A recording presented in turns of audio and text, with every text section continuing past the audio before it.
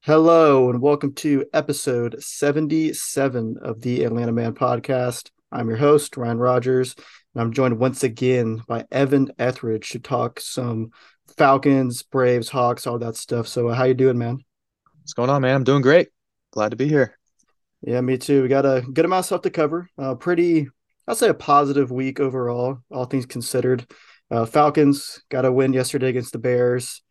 Hawks went 2-1 on the week, couple of pretty impressive wins and one just terrible loss to the Celtics, but overall positive for them. And then we can talk about some Brave stuff to end the episode. But we'll start off with the Falcons. Fresh in our minds yesterday, a 27-24 win over the Chicago Bears. The Bears are bad. Go ahead and just say that off the rip. But Justin Fields has been playing out of his mind really for the past 3-4 weeks. So they're not as bad as we probably thought they were going to be. We were schedule watching about a month ago. They look like they might be the worst team in football with how bad Justin Fields looked to start the season. But now he's really just turned into like one of the, I don't want to say better quarterbacks in the league, but just more like the explosive, fun quarterbacks in the league with his legs.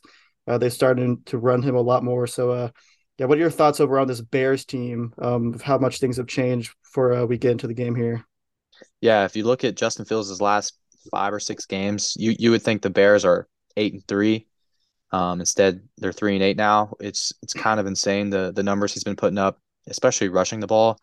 So I know that dual threat was going to be an issue for the Falcons to look out for. I mean, yeah, the Bears played us tough, and you definitely can't overlook them. I mean, their record 3-7, but still a threat, So Yeah, for sure. They're especially when you have a guy like that can just make stuff happen at any given moment. It just has that ability. It's just never going to be easy for your defense, and that was the case in this game. The Falcons had a hard time getting him down. I mean, the Bears' offensive line is awful, and just it really makes what Justin Fields does more impressive. But the Falcons were getting to him a good bit in this game, but they just couldn't get him down in the backfield. I mean, they did a few times. They got a couple sacks, but there was multiple occasions where Fields would just get loose, scramble, or throw the ball away, and those were kind of frustrating. But yeah, we can get to the actual game now, kind of just laying it out there of what this Bears team is like. But some little news to start the game was that AJ Terrell was back in this one for the first time in 4 weeks, I believe, with that hamstring injury. So that was a big lift for the defense to get him back. Probably the best player on the defense when he's right. I mean, I don't think he played very well in this game. He had a couple of rough moments, but still good to have him back. And yeah, so that was good for the defense. So we can get to the game now. And it started off pretty well. The Falcons going a 10-play, 75-yard drive to start the game right off the rip. Pretty much just how you want to draw it up. Drake London had a 2-yard touchdown catch to start things up. And yeah, like, when you get the touchback and you start at the 25-yard line, you pretty much draw up 10 plays, 75 yards, 5.5 minutes. That's really all you can ask for in that situation. But it wouldn't last long in the first quarter as the Bears go and tie it up on their next possession to make it 7-7. A Darnell Mooney 16-yard touchdown pass from Justin Fields, and that made it 7-7. So, what were your thoughts in the first quarter? Not too much to talk about, but just kind of like a little back and forth on back-to-back possessions there. A couple of long drives from both teams. yeah, we had a great opening drive, 10 plays. Um, I was glad to get him back in the end zone. And then the Bears, it didn't look like we had any defense on both sides to start the game, and I knew it was going to be high scoring, and that's what it was. Yeah. Yeah, the first half especially was very high scoring, and we'll get into it now of what happened in the second quarter. But yeah, the Bears kicked a field goal to make it 10-7 with 7 minutes left in the second. And then Cordero Patterson has a pretty bad fumble, and that gave the Bears the ball right back, and they took advantage of it. And Justin Fields had a 4-yard touchdown run to make it 17-7. And so right now, Cordero Patterson's in the doghouse for about, I don't know, 10 minutes of real time. And then he makes up for it and then some with a 103-yard kickoff return. That's a NFL record for Cordero Patterson. So yeah, that really turned things around. The fumble was bad, but him doing that on the kickoff, and he really just ran it right up the middle of the field. It was just really impressive the way he did it. So what were your thoughts on that? Probably the most exciting play of the game right there. Yeah, the vision that Cordell Patterson has is unbelievable, man. He took it right up the gut, and his speed at that size is awesome. And like you said, that was his 10th return touchdown NFL record. I mean, that's awesome, especially against his former team. It was really cool to see. Yeah, and I think I told you a stat yesterday that he has ran for a kickoff return touchdown against the Bears with four different teams, which is just so weird because he played for the Bears too. So that's just like a weird stat that I saw. That's still pretty cool though. I guess he always has it in for the Bears for some reason. But we can move on from there. Koo hit a 40-yarder as time expired in the second half, and things were tied up at 17 after the first half. Kind of an up and down quarter on the whole. The defense didn't play super well. The offense, they had the good drive, and then Patterson kind of spoiled another one of the good drives they had on the fumble. But then obviously he made it all back up. So it's hard to really evaluate the offense after the first half. But the defense, I don't think played particularly great. What do you think of the overall performance of the first half? Yeah, Fields could do and say whatever he wanted. He was wreaking havoc for our defense. The threat of him running the ball was definitely working. Yeah, it looked like he was going to drop 40 on fantasy at halftime, and Yeah, so he's been known to do that. I think this is just fantasy talk, but I think the previous 2 weeks he had 40 points in each of those games of fantasy. So that just shows you how dynamic of a runner he is. And he had a really good running game. I mean, 18 carries, 85 yards, and a touchdown. Those are running back numbers. I think Arthur Smith would agree with me with the running back thing there, as he had some comments on him after the game. But we can talk about the second half now, and it was second half was a doozy. It's a very good game overall. Just from like a casual fan standpoint, if you were a third party, this was a good game to watch. But yeah, Falcons score first in the second half. Marcus Mariota, who we haven't talked about yet, but he played so much better in this game. We didn't even talk about. I mean, we were calling for his head last podcast, saying this should be Desmond Ritter starting. Desmond Ritter didn't start this game. Probably should have started that podcast off by saying that. But yeah, Mariota played a lot better in this one. He had a nice 10-yard touchdown run here to put the Falcons up by a touchdown. And then in the fourth quarter, David Montgomery had a 2-yard touchdown run to tie the game up at 24 with about 8.5 minutes left, and or not 8.5 minutes left. That was just time. That was time of the drive. I was looking at the wrong thing, but tie the game up nonetheless at 24. And then the Falcons go down with a minute and 47 seconds left, and they kick a 53-yard field goal from Q. As he nailed that field goal, probably was good from 60. He really got a hold of that one. But I don't know about you, but my thought process here was like, oh God, uh, about 2 minutes left in this game, only up by three. This is just going to be a classic, Falcons just leaving too much time on the clock, and Justin Fields going to make us pay here. So I don't know about you, but that's how I felt after that field goal. yeah, and me too, man. I was a little scared, no lie. But if you look at the Bears' last two games, Lions and Dolphins, they both had opportunities to have a game-winning drive.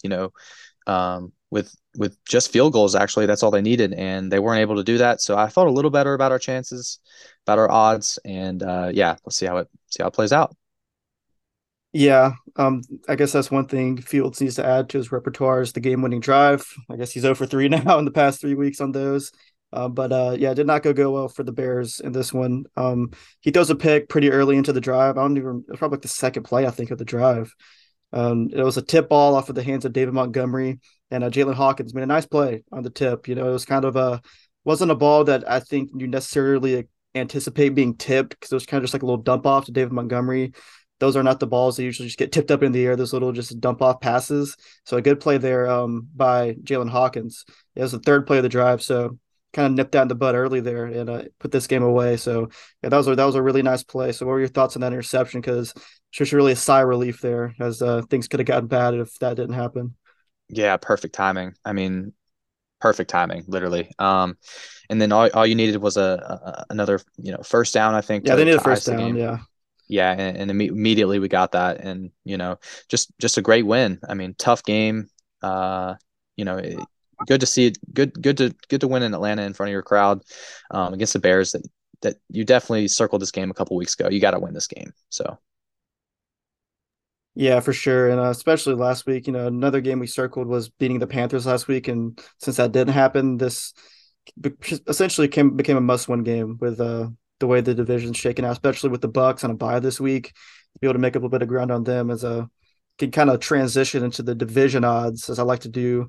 The Falcons are up a little bit after this win, not a ton.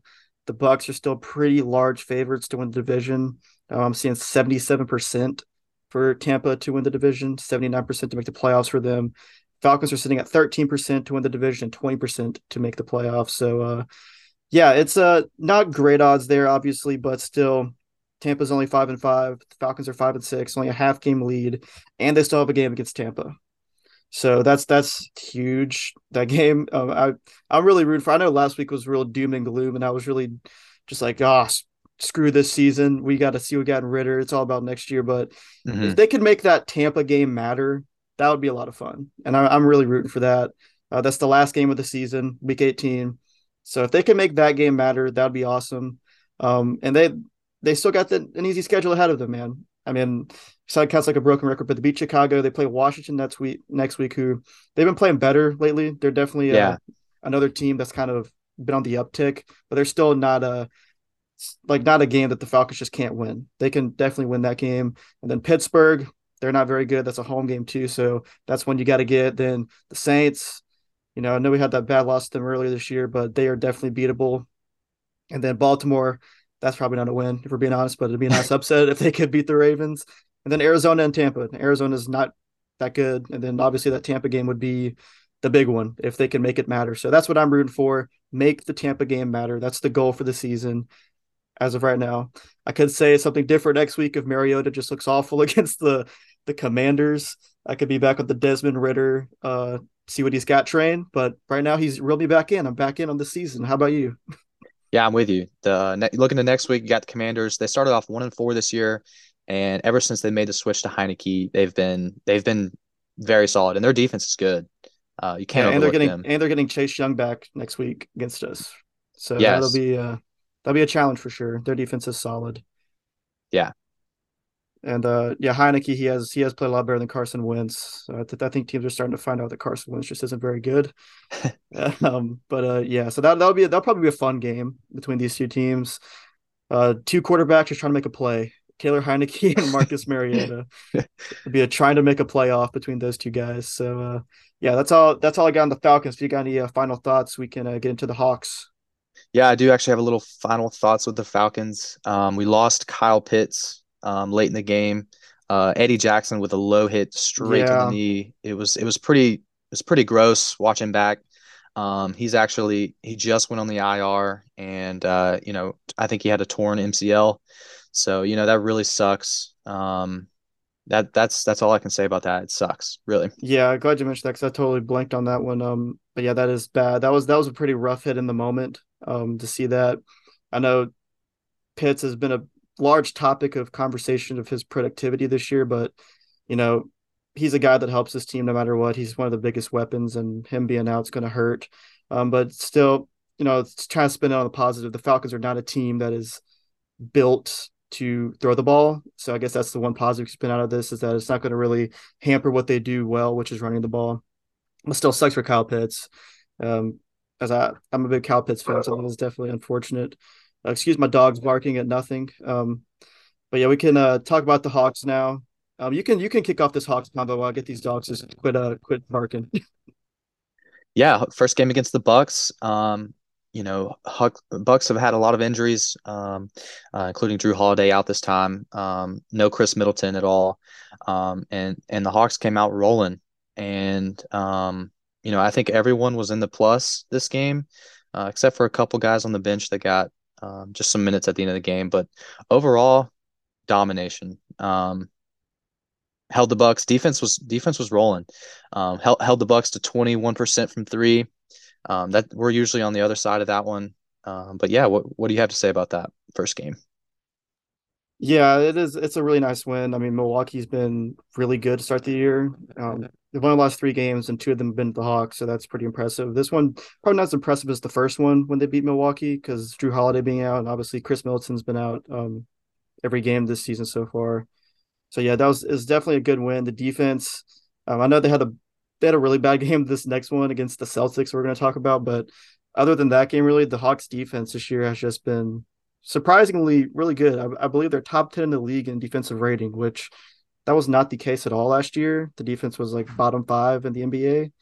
And since the offense has kind of been sputtering with Trey not having the greatest start and the lack of bogey and the lack of the 3-point shooting, it's been a huge pickup the defense, and they really showed it in this game. I mean, they really held them down. All the Bucks percentages were ugly, like you said, only 21% from three, 41.5% from the field, 78% from the free throw line, which they get to the line a ton. A lot of that is Yes. Giannis. Um, got to the line 41 times, which Giannis got there 18. They get to the line a lot. That's one of their trademarks of this team. But even then, they missed 9 free throws, and then that's really the Hawks really didn't control that. But still, the Bucks just didn't shoot well in this game, and you can just tell that from the box score and watching. It was a really nice win, though. The Bucks are good, Yeah. even without Drew. This is a very solid win. Yeah. Every single starter for the Hawks had 16 points. I mean, they were spreading the ball around. They were just in complete control the entire time. I think Giannis needs to practice his free throws a little bit more. Next time he needs to do it at home, not in Philly. Not in Philly. Montrezl Harrell was not a fan of that. I don't think neither was the I don't know what those guys are called, the net guys, the basketball goal guys with the ladder. He chucked that thing. A little off topic, but yeah, that was pretty funny seeing that. Not a good look for Giannis, but yeah, that's a really nice win, man. We can get into the Celtics game really quick now, which we don't really have to go deep into this one. This was just a bad game. And I just said that Milwaukee has been very good to start the year. The Celtics have been even better. Um, I believe yeah, they're first in the East still. They're 12-3 after winning this game against the Hawks, but they just torched the Hawks in this one. Um, Hawks got outscored 30-18 in the first quarter. That's never good. The Celtics scored 30 points in every quarter except the fourth when they scored 29. So yeah, the defense was really bad. But that's not all the Hawks. The Celtics are just also very good. Jason Tatum, Jaylen Brown led the team and led the Celtics in scoring in this game, and he only had 22 points. So that kind of shows that the Celtics really spreading it around in this game. Scoring 126 points. Leading scorer only has 22, but they got a lot of contributions off the bench. Peyton Pritchard, who is just a guy that always ceases to amaze me with his shooting skills. But yeah, their offense has been really potent and kind of showed out in this game. Yeah, the Celtics made a bunch of threes and the Hawks didn't. They shot 46%. Um, and that was the recipe for that win. It was just ugly from the get-go. Yeah. Yeah, I mean, one thing I guess you could spin positive for the Hawks in this game, and this is barely even a positive, but they shot more threes in this game, and I think a lot of that was just product of being down by so much. But they shot 32, which is a lot more than they usually shoot. It wasn't good accuracy as they only made 7 of them, which is pretty bad. But yeah, the Celtics were just out of their minds from three. I mean, 21 of 46 is just like almost untenable. You can't really do anything about that. That's just them just being shooting over their heads a little bit. And I mean, they're just really good too. You gotta give them credit. I mean, these guys can shoot it, and they got a lot of shooters off the bench too. Like Hauser, 5 of 6 from three off the bench, and then Pritchard, 4 of 6 from three off the bench. Like that's just a recipe for disaster every time. Yeah. So yeah, we can move on now. Quit talking about this ugly game and talk about it's probably the game of the year so far for the Hawks. This was an awesome game, start to finish. Really, they beat the Raptors 124-122. Really nice win. The Raptors have kind of just been the bane of the Hawks' existence for the past couple years now. They seem to own the Hawks. And there is a caveat with this game. The Raptors were super shorthanded. They were without Pascal Siakam, who's their best player. They were without Gary Trent, who is one of their best offensive players, really good shooter. A couple other guys too, Chris Boucher, a couple other guys. So they're really kind of stretched thin, and the Raptors are already a team that likes to use very few guys. So they're definitely playing some guys that they didn't want to play, but the Hawks still got a really nice win in this one. Um, you know, the main story of this game was the overtime period and the AJ Griffin show, which I know that you're dying to talk about. But we can just talk about the rest of it pretty quickly here. What were your thoughts on the overall game up until overtime, or up until the fourth quarter, really? Because that's when things really get interesting. Oh, it was absolutely insane. That second quarter was awesome. They just kept going back and forth, and they let the Hawks get back into it a little bit. and it came down to the last, 4 or 5 possessions. Seemed like the last 2 minutes lasted 30 minutes.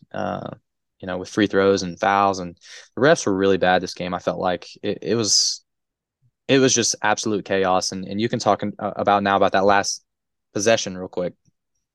Yeah, the last possession of the game for Toronto, or of regulation, I should say, was really something. Um, the Hawks up by two, or take game's tied actually, and trying to with the ball, chance to win the game, and Scotty Barnes got a really nice pass for a really just gimme layup, and I mean he just straight up missed it, like put it off the backboard, just rolled around the rim, and then he gets an offensive rebound, puts it back up, and misses it again. And you could see it in his face that he was just like, what the hell just happened, like how did I just miss both of those? That was huge, and I mean that the game could have easily been lost there in regulation, but that was just a huge swing. And then when you don't win the game right there and you go to overtime, he's kind of writing is on the wall that might just not be your day, and that was the case because AJ Griffin just kept on coming through in overtime. A lot of clutch baskets. We can talk about the game winner, but first we should talk about the how the Raptors got back in this game late into the overtime period.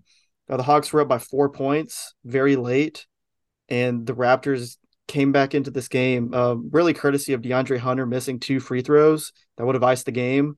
Missed both of them. Raptors go back down and they tie the game. So that was just a terrible swing of events. Him missing both of those was really really rough. Trey even missed two free throws in this game too on the same uh, possession, so that was really weird. But Hunter missing those. What were your thoughts on that? Because that was just like an oh my god, like I think in Yeah, everybody's mind it was time for double overtime when that happened. it was bad, man. You got to make one of those. You got to make it a 3 point Yeah, game and force the hand a little bit. But both of them rimmed out. It was unlucky. And yeah, I mean, you got to ice the game there, really, if you're Hunter. So yeah, that was rough. But then we can get into the most exciting play of the game, which was after Toronto tied the game with 3.8 seconds left. Like I said, it looked like it was gonna be double overtime for sure.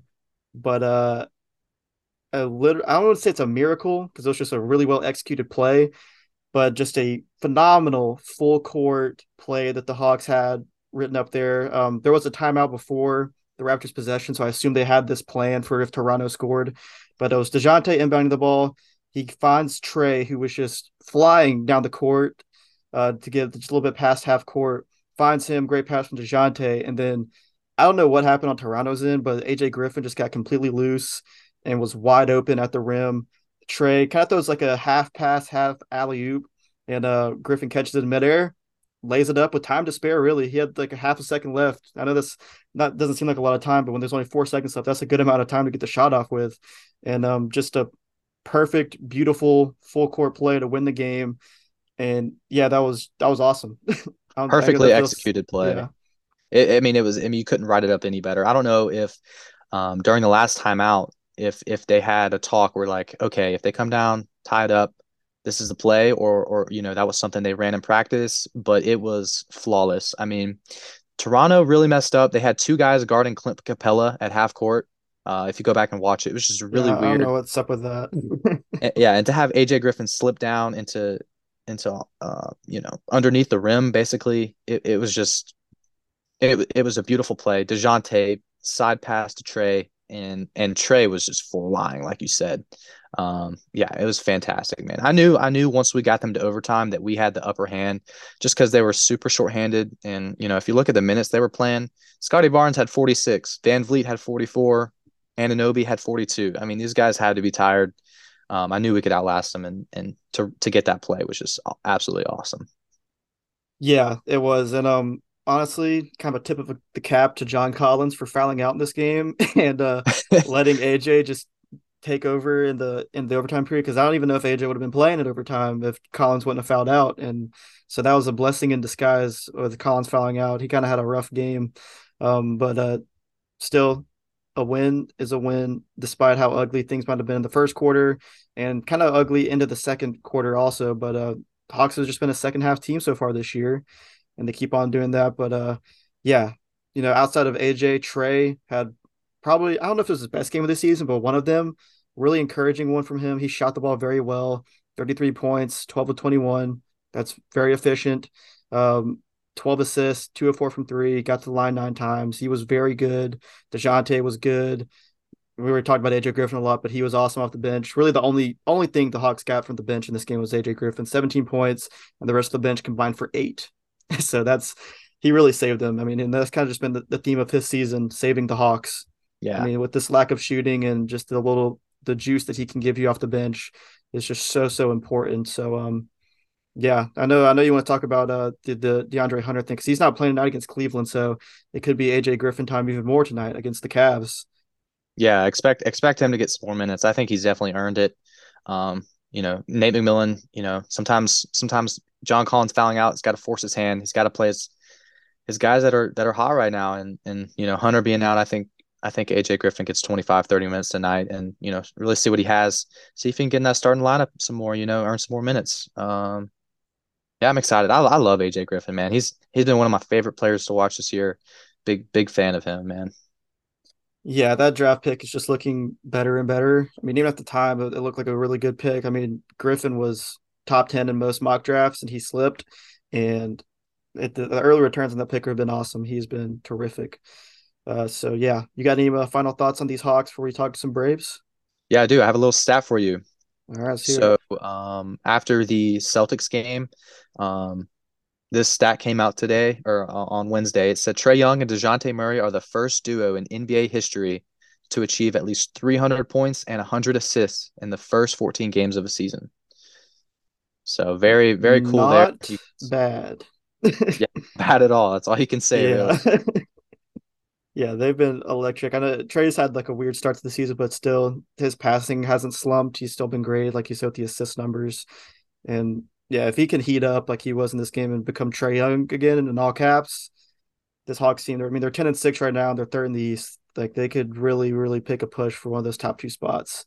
Yeah. Really give Milwaukee and Boston run for their money. If everything can click, Bogey comes back, all that good stuff, they could be a threat. We know this. They were 2 games away from the finals a couple years ago, and maybe would have made it if Trey doesn't get hurt. This team is very capable. So yeah, that was a good stat. There was a good pull. So yeah, we can move on to the Brave stuff. There's just a lot of looking at the sheet here. It's just a lot of random stuff on here. It really gets kind of a not a very busy week news wise, but there is just some stuff that happened. But I kind of want to lead things off. We talk about the shortstop situation because there was not. I guess this is news, just a bit of a development really with Vaughn Grissom. It was reported that him and Ron Washington are spending 3 weeks in New Orleans to work on his defense. One of the fields down there. I don't know if that's where Wash lives. I don't know why New Orleans, but that's where they're at. And Wash had a quote. I don't have the exact quote, but it was something like, "This kid's getting a lot better, and he can play shortstop pretty much." And I don't know. Are you buying this as that the Braves are actually considering that he could be the opening day shortstop next year, or do you think that this might be some negotiating tactic for Dansby or any other free agents really, or just maybe even trying to boost Vaughn's trade value? As we can talk about that a little bit later too. I actually don't think it's any of the three. I think they're still trying to shop for a shortstop. I think this is kind of a backup plan if things don't go their way in free agency. Vaughn was, as when he was coming up, he was a shortstop, and so there was some talk about his defense, how strong his arm is, and I mean we saw his bat. The man can hit. He just got in a little slump and started losing playing time towards the end of the year, and so you don't really know exactly what you have in him, with a small sample size, but I think this is kind of like a backup a little bit. I think they're still trying to go after Dansby and sign their guy, but I just I think going down in NOLA with Ron Washington sounds pretty awesome. Yeah, I mean, I would love to do that, and so yeah, it's that pretty would cool, be. man. I don't know. I think it's a backup, honestly. What about you? Yeah, maybe him and Vaughn are gonna hit Bourbon Street after a couple workouts. A few drinks, get a little loose. That would just be some scenes, just chilling with Ron Washington. So I envy Vaughn for that. But yeah, it is a backup plan. But I do like I don't know. I kind of just have this weird feeling that the Braves love their prospects. I think that's well documented. I mean, they've extended so many of them, and they really didn't trade any of their big ones until the Matt Olson trade, and so Anthopoulos loves his prospects, and I mean, they obviously have a lot of faith in Vaughn. They called him up after he only played like 20 games in Double A, so they obviously like Vaughn's bat a lot. So I do think there is like a real chance that I don't think this is likely. I think you're right. It's most likely a backup option, but I do think there is like a real chance where they're like, okay, we believe in this bad enough, and we believe that he could figure it out at shortstop, that he could be the guy, and we just have another, prospect making nothing. And yeah, I do think that is definitely one of the options there. But I also think this is another thing for the trade value of Vaughn if that were to come to fruition. If they do sign one of these shortstops to a long term deal, there's just really nowhere for Vaughn to go except maybe left field. And it's already been kind of mentioned a little bit that the Braves farm system is kind of depleted and Vaughn is the number one prospect. So if they did want to make a swing a huge trade and want to package Vaughn with Vaughn in that deal, saying that he can play shortstop increases his value a ton. I don't think it's likely that they trade Vaughn, but I think I'm just trying to cover all bases here because everything's just so wide open as far as this whole shortstop situation goes. Yeah, you don't know if he's going to be a guy coming off the bench, or he's going to be a starter, everyday starter. So I actually kind of agree with that. Maybe trying to boost his trade value a little bit. I'm not sure if they'll do that. I think they really believe in him, but definitely interesting to explore. Yeah, there's the shortstop situation could go so many different ways, whether it's one of the big free agents or Vaughn, or they trade for somebody that we don't even know about. So yeah, it's a weird situation. No real developments on Dansby though. I haven't really seen anything about him. Really nothing has happened as far as any of the big trade shortstops. I think the one thing we saw was that Trey Turner might be interested in going to play for the Phillies. That's really been Ugh, it. gross. So I don't know. I don't know. It's gonna. I think once one of those guys signs, it's gonna really open the floodgates for all of them. I Hmm. don't know who it's gonna be. I think everybody's just kind of waiting around, see who's gonna shoot first. And I don't know. None of the really big free agent stuff signed at all in baseball. So it's kind of been a slow start to the offseason. So we get Yeah. some other stuff here. We got some award stuff for the Braves. Michael Harris came out on top in the Rookie of the Year vote over Strider. I believe he got 22 of the 30 first place votes. He kind of won more lopsided fashion than I thought he would. I thought it was going to be a little bit closer than that with Strider, but he won in pretty overwhelming fashion. I think you said that you would have gave your vote to Harris. Is that correct? Yes. Yes. Yeah. So good for Michael Harris. I mean, he was obviously incredible last year and really just saved the Braves in so many ways. Defensively, lefty bat, just having a center fielder, which uh, which is huge on its own. And then Max Fried finished second in the Cy Young, which that's pretty cool. Finishing second, it wasn't really close. I think Sandy was unanimous winner. I Hmm. think he got all 30 first place votes. So no first place votes for Max, but I didn't. I kind of thought Julio Urias was going to finish in front of him. I just kind of had that feeling, but it's cool that Max was able to finish second. That looks good on the baseball reference page. Second in the Cy Young. He was awesome last year, and I know we had some news on Max too. Not like actual. I mean, this is actual news, but just kind of a note of maybe explaining his rough playoff start. I know that you wanted to talk about, so you can kick that one off. Yeah. Rick Kranitz did an interview on MLB Network and said that Max Fried lost 15 pounds with the flu before his playoff start versus Philly. I mean, you could definitely tell it was affecting him. His endurance and stamina just wasn't quite there. He didn't look good at all. And 15 pounds, it's a lot, man. Pretty scary. Yeah, I had no idea that that was the severity of this. It was we all knew that Met series when there's the video of him running to the tunnel to throw up.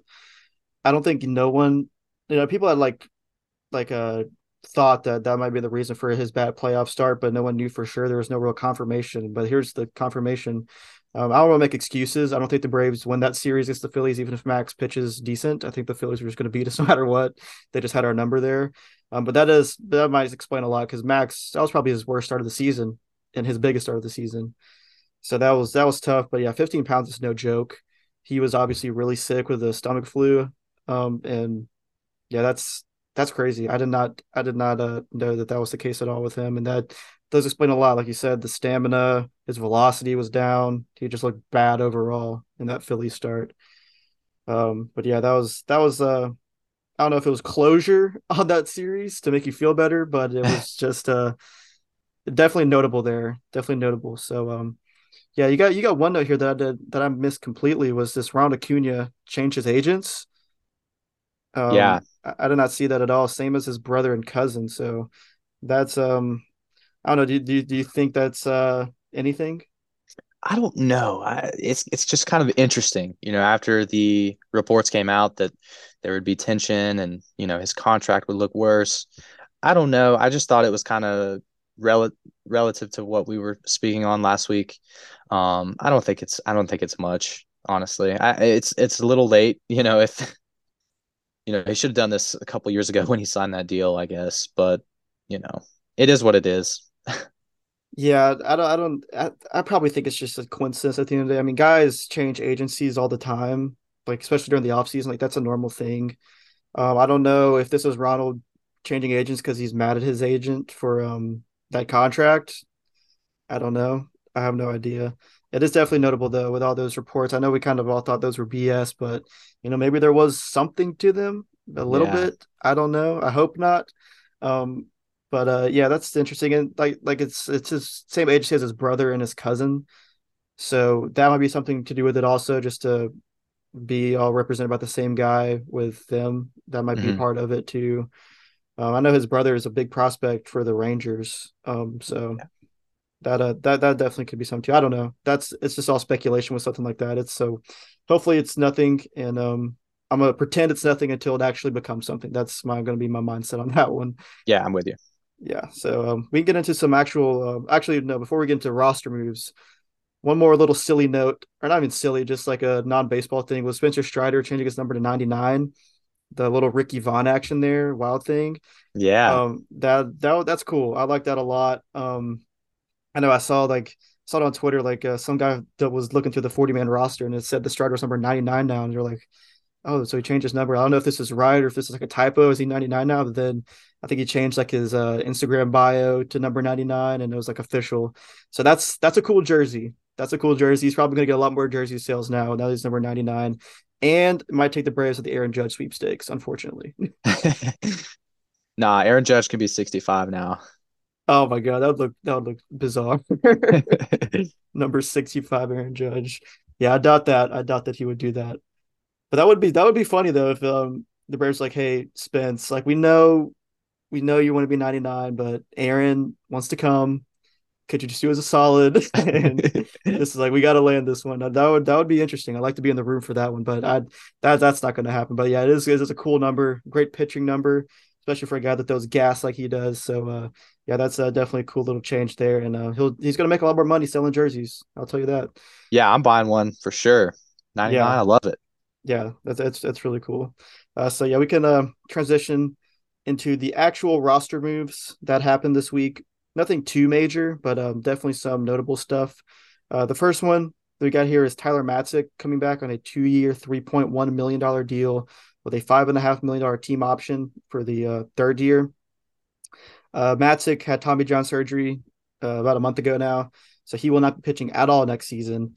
And this was actually like actual when this was broke, it was actual news because there was some real speculation that Matzik could be non-tendered and just be a free agent.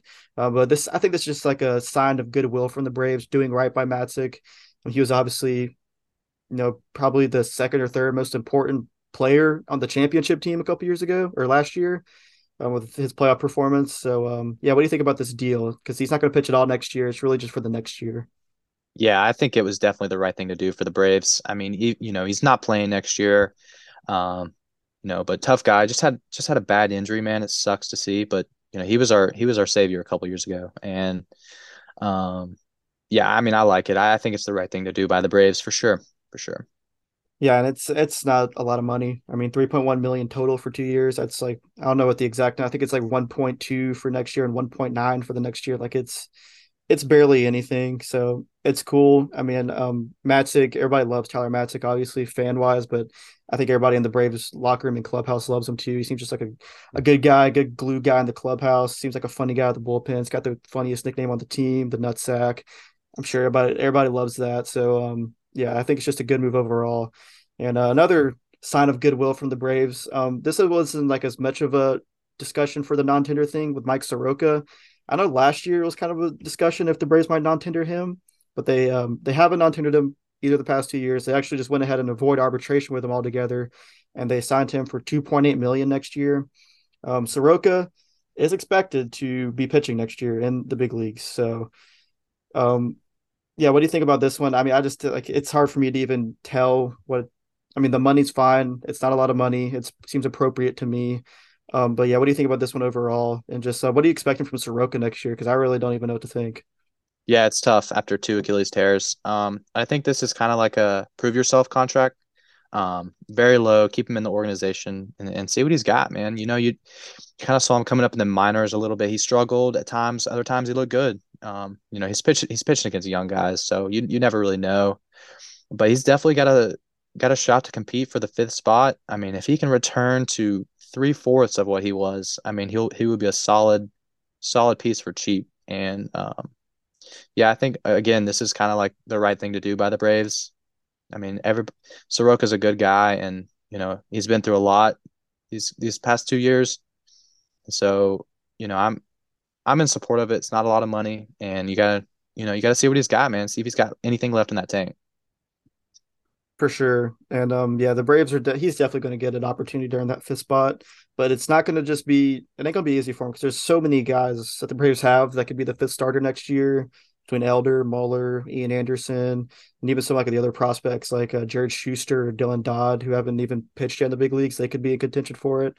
So there's a bunch of guys and that was even not even accounting for a guy they could sign because we only know if the Braves might just sign another low level starter. So yeah, they're definitely going to give him a shot, see what he's got, and yeah, I hope he can figure something out. I know there's a report this week that he has like changed some of his mechanics that they think is going to help him out a lot in returning. Some of his arm stuff, his like arm slots and things like that. So hopefully that can work out, and he can make his way onto this rotation because if he could come back and be good, that'd just be such an awesome story and it'd just be a huge lift because I mean people forget, but Mike Soroka was that dude in Yeah, 2019. He was like the best pitcher on the team by far, and I think he finished second on the team in WAR that season, and that's pretty crazy. It seems like a long time ago now, but he is. I still think he really has a chance. He's still a young guy. He's still 25 years old, and it's really just been the Achilles stuff. His arm really hasn't had any injuries, so maybe if his arm's still good, I think there's still a shot that he could be a productive pitcher for sure. yeah. All right, so we can move on to some lesser signings and trades that we got here. Really not even signings, just a trade and some DFA guys. We'll start off with the DFA guys. Jackson Stevens got DFA'd along with Guillermo Heredia. So RIP Rest in Guillermo. peace. Yeah. I wouldn't be shocked if the Braves just signed him back on a minor league contract. I could definitely see that, but kind of mentioned this when the Braves traded for Sam Hilliard that kind of the writing on the wall for Heredia. Maybe he was going to get a cut, and he did. But Jackson Stevens also got DFA'd, and it was for Dennis Santana, who is this was an interesting move by the Braves because they cut Jackson Stevens to get him on the 40-man roster. I know Jackson Stevens isn't like this untouchable guy that's was not eligible to be DFA'd. He definitely was, but he was actually pretty good last year for the Braves in his role. And Dennis Santana, it's an interesting move because he has no minor league options and he's actually making actual real money next year. It's not like a ton of money, but he's making like $1.5 million. It's not like he's making the league minimum. He was pretty bad last year for the Rangers. He had a 5.22 ERA for them out of the bullpen. Strikeout stuff is good though. He's got swing and miss stuff for sure. Good velocity, good slider, all the stuff you look for in a reliever. So this is definitely the Braves thinking they have something here because you can't send him to Gwinnett. He's making at least a little bit of money, and you're cutting Jackson Stevens, a guy that was actually pretty good for you last year. So, what do you think about this move? I thought it was weird. I thought it was really weird after the season Jackson Stevens had. I mean, he was super reliable. You knew what you had in him. I mean, you obviously weren't going to go to him in huge situations, but definitely a guy that could eat up some innings. And you trusted him in the bullpen. I just don't understand really cutting him. And Dennis Santana, I mean, he's been in the league now for 7 years, I think, with the Dodgers and Rangers. I mean, he has the stuff. He throws very hard, but he walks. His walks, man. He's averaging four. Last year, he averaged 4.5 walks per 9 innings with only and a half strikeouts per 9 innings. So maybe it's a little maybe he just needs to get in around the guys and under this pitching staff and maybe learn how to limit his walks a little bit. But he's the stuff is there.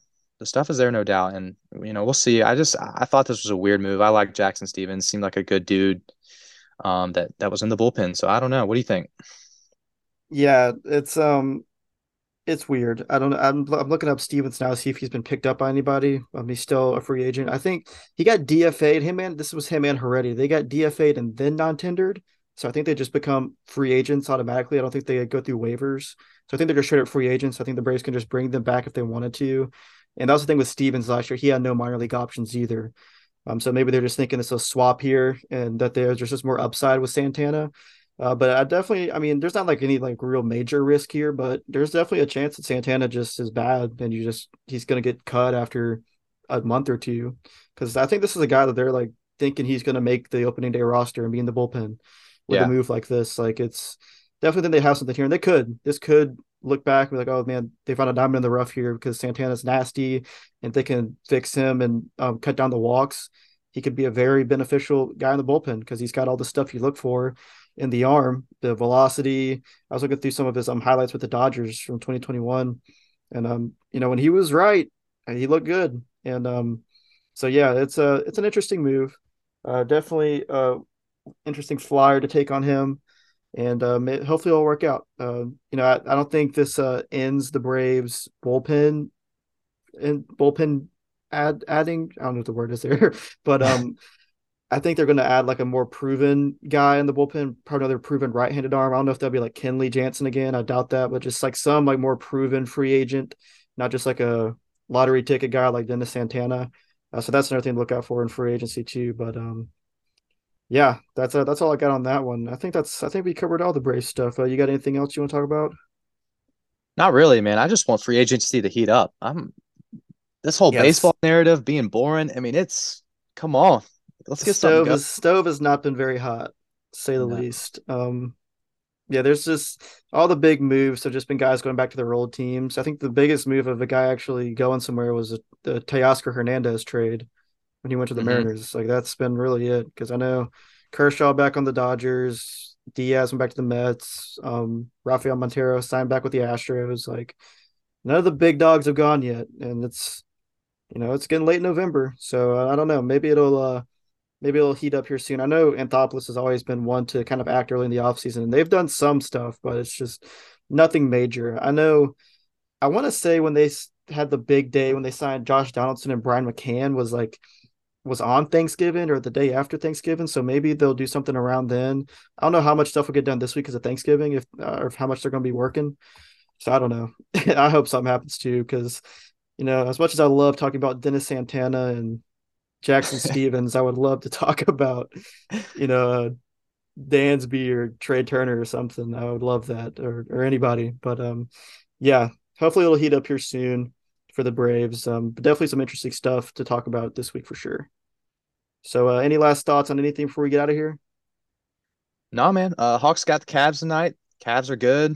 Looking for a big game out of Trey and AJ Griffin coming in, getting some more minutes. And then you got the Falcons. Falcons against the Commanders. Hopefully we can beat up on them. It's gonna be a tough game, but I think we can do it.